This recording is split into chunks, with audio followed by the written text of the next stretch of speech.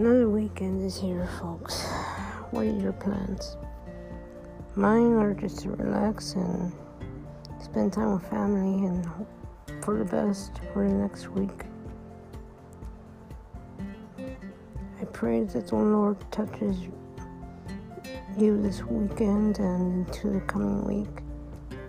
May we all be here overjoyed, filled with the Spirit, filled with love for one another. Let us not be troubled, for we know who is with us. He is. He always has been. We just walked away from him. We need to learn that we are as precious as anybody else that he has created. Yes, I know many of us still struggle, and I'm not saying it's going to be easy either, because yes, I do struggle too. I will admit to that. I'm not going to say that I don't and that I'm perfect, because I'm nowhere near that.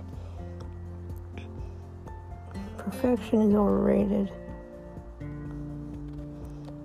We may think our lives are perfect, but they're not. They are just as they are.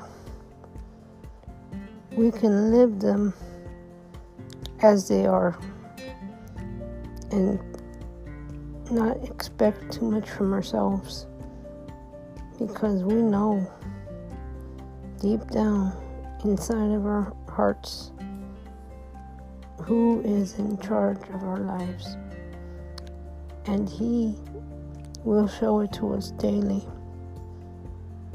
every day of every month of every year of every decade. May we never forget the love that he shared with us and continues to share with us. Father, forgive us. We have forgotten what is most important, and that is you. We have forgotten who to turn to when we are lost. Lord, please help us.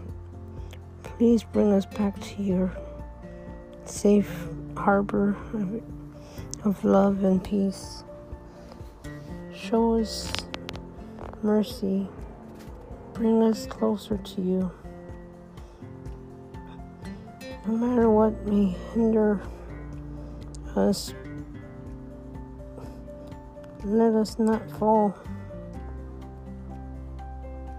Let us remember that you and you alone are in charge of our lives, no matter what may happen. Bring us peace. Bring us love. Bring us things that we truly do not understand. Show us what we must learn. Help us to see what we have to do in order to fulfill our unique purpose in this world, until we are able to see you in heaven again, Father. Let us not forget you. Let us not forget who we are in you. Our hearts need to be open to you and receptive to your messages. So, Lord, we're asking you, fill our hearts with joy. Fill our hearts with gladness. Bring our dark days to an end and bring happiness into our lives, now and forever. In your holy and precious name we pray. Amen.